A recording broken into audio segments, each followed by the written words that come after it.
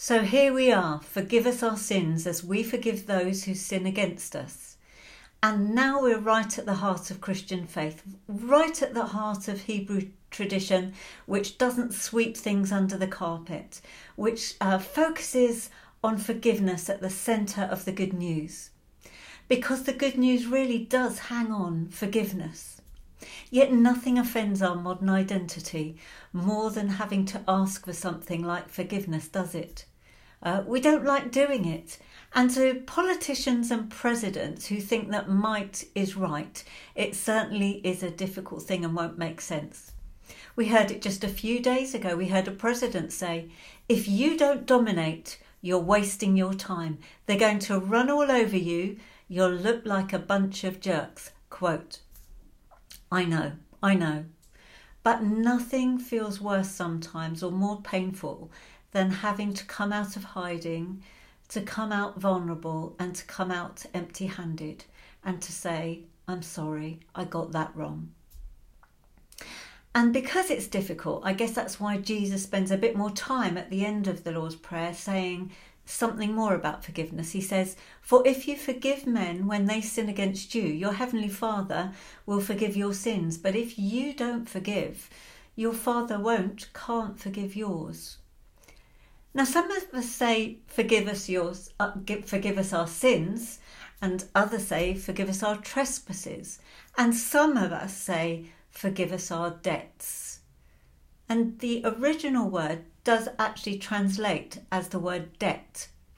Forgive us our debts. Forgive us for withholding what's due to you, but which we cannot repay. Whichever word, we're equally, says the Bible, sinners and debtors and trespassers. John 1:8. If we say we have no sin, we deceive ourselves and the truth isn't in us. So we're all presidents, politicians and everyday people. We are all dependent on God's mercy. When Richard and I first started praying together, when we first knew that our relationship was serious, when we were back in the training college, training to be Salvation Army officers, we tried to start the discipline, even then, of praying together. And I soon noticed that when Richard prayed aloud, he would always, somewhere in his prayer include the phrase, forgive us our sins. I wasn't used to praying quite that way myself, and it did, I must say, at the beginning feel a bit odd. But that discipline over the years has rubbed off on me, and it stood us in good stead at times when we needed to pray that prayer most. And over the years, I've come to deeply love praying, forgive us our sins, so much so that if I don't use that phrase, if I don't pray that prayer, forgive us our sins, it feels like there's some kind of gaping hole in that prayer. It's come to mean so much. It's become part of who we are. And even if we forget it, the other one will always say at the end, and forgive us our sins. And so we can pray this tough prayer because we can be confident that we pray it to a gracious God who just wants to forgive us, who loves to forgive us. Such is the story, of course, of the father in the prodigal son, who dashes down the road to meet his lost, wayward, sinful son. Dashes right down the road to meet him. And it's the nature of God like that to want to forgive, says Stanley Hauerwas. He wants to forgive not because our God is soft on sin, he says, but because our God is determined to have a family and because our God is determined to have us. Didn't we see that in Psalm 103 earlier on this morning? The Lord is compassionate and full of mercy. He has not dealt with us according to our sins, nor rewarded us according to our wickedness. And so we come in confidence to ask God, forgive us our sins. And then there's this second part, as we forgive those that sin against us. And in this prayer we learn that as we are forgiven, we become truly able to become forgivers. Now, no one's suggesting that the practice of forgiveness is an easy one.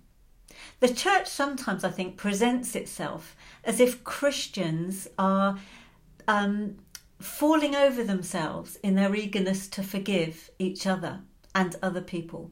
But we know it's not quite that simple, is it? I know I should forgive you, but deep down inside I don't really feel like it. Or I really feel like forgiving you now, but you're not interested.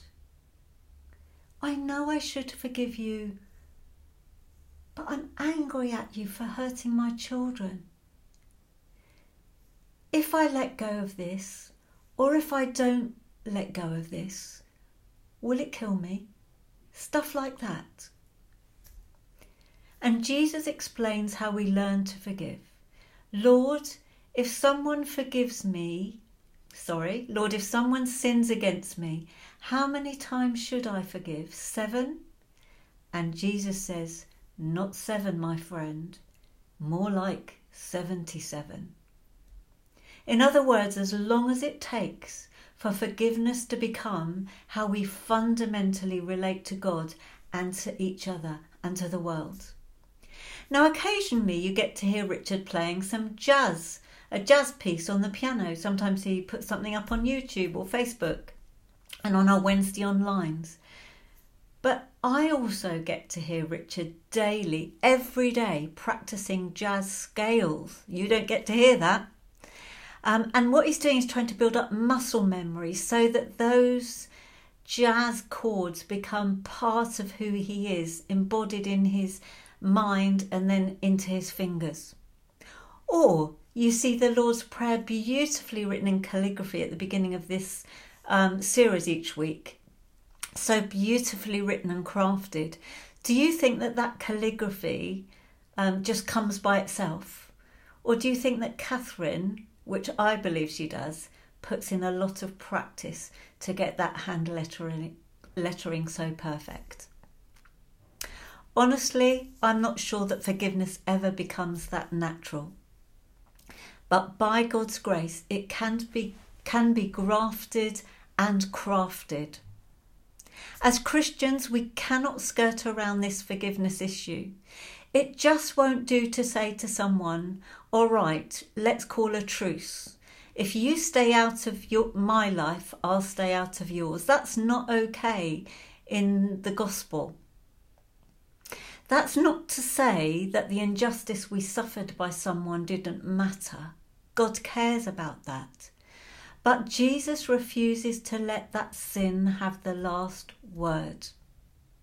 He invites us, says Stanley Hauerwas, by forgiving others, to throw a monkey wrench in the wheel of retribution and vengeance. And in this way, the kingdom of heaven breaks in. Look, we know this in our bones, don't we? If you've ever known yourself forgiven, you know how that feels, the freeing nature of it, the release that you feel that comes knowing yourself forgiven. If ever you've forgiven somebody who's wronged you, you know how it is to breathe deeply again. At last, to breathe properly and wholly. Forgive us our sins as we forgive those who sin against us. Let's pray this prayer with the world. Sins around who is slave and free, sins around race and colour, around who is wealthy and poor, around who has a voice and who never gets one. Let's pray it with the church. Sins around the abuse of power, around schisms and infighting, against the misuse of scripture, around lack of neighbourliness towards one another. And let's pray it on behalf of our own private petty sins. And that goes something like this. We approach God, and in his kind, welcoming presence, we feel our hands are a little bit dirty. And we say, there's a few things here that are a bit difficult. And God says, yes, there are, aren't there? Come, join me at the table. Let's get them out and let's deal with them. And until we enter the discipline of forgiveness, Our friendships are only ever going to go so far, and our marriages are going to be prone to buckle.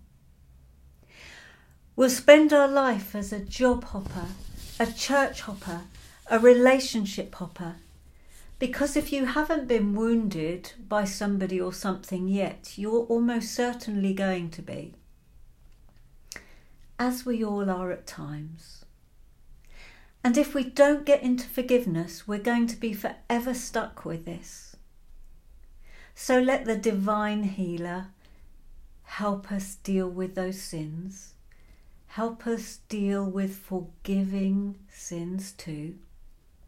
And may this prayer help us breathe in forgiveness and breathe out forgiveness to others in the name of Jesus, who lived and died and rose for our freedom.